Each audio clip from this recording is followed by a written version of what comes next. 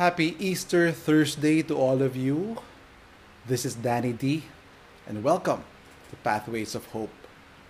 I'm excited to share my reflections of today's Gospel, taken from Luke 24, verses 35 to 48.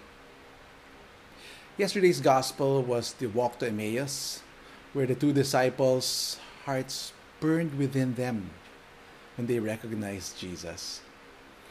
Today, the story continues with them running back with so much joy to the rest to tell them their story. And even while they were speaking, Jesus appeared.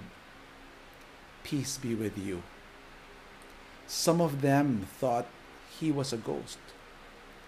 He said, "Look at my hands and my feet, that it is I myself." A ghost does not have flesh and bones, as you can see I have. The Lord wants us to know that He is not a ghost. That this Jesus that I love and serve and speak about is not a ghost. He is the risen, triumphant Christ who conquered death.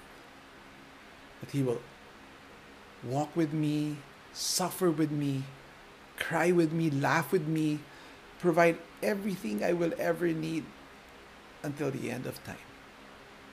And this is the good news for all of us. And then He goes on, as He showed them His wounds, His hands and feet, He says, "Touch me." I asked the Lord, your risen body still had the wounds in your hands and your feet? And the Lord says, but these are not wounds of defeat. These are triumphant wounds, battle scars of a battle He won for us. And then He says, touch my wounds. How do we touch His wounds?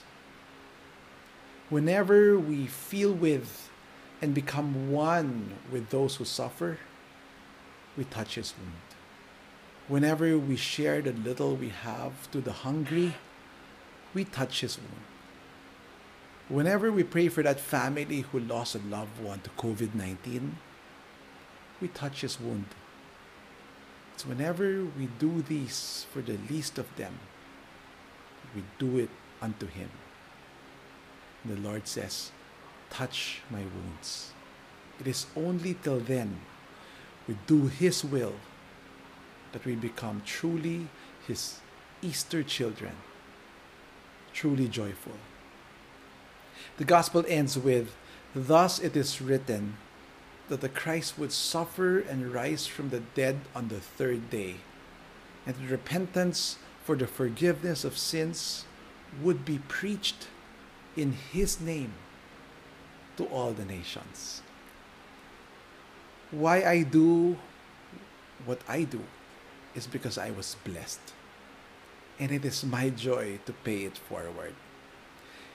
If you were at all touched by a phrase, a word, or a thought, then please pass it forward.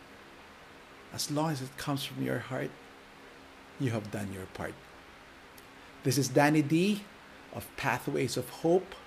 May you and I be used by God to share the joy of Easter. Have a great week ahead.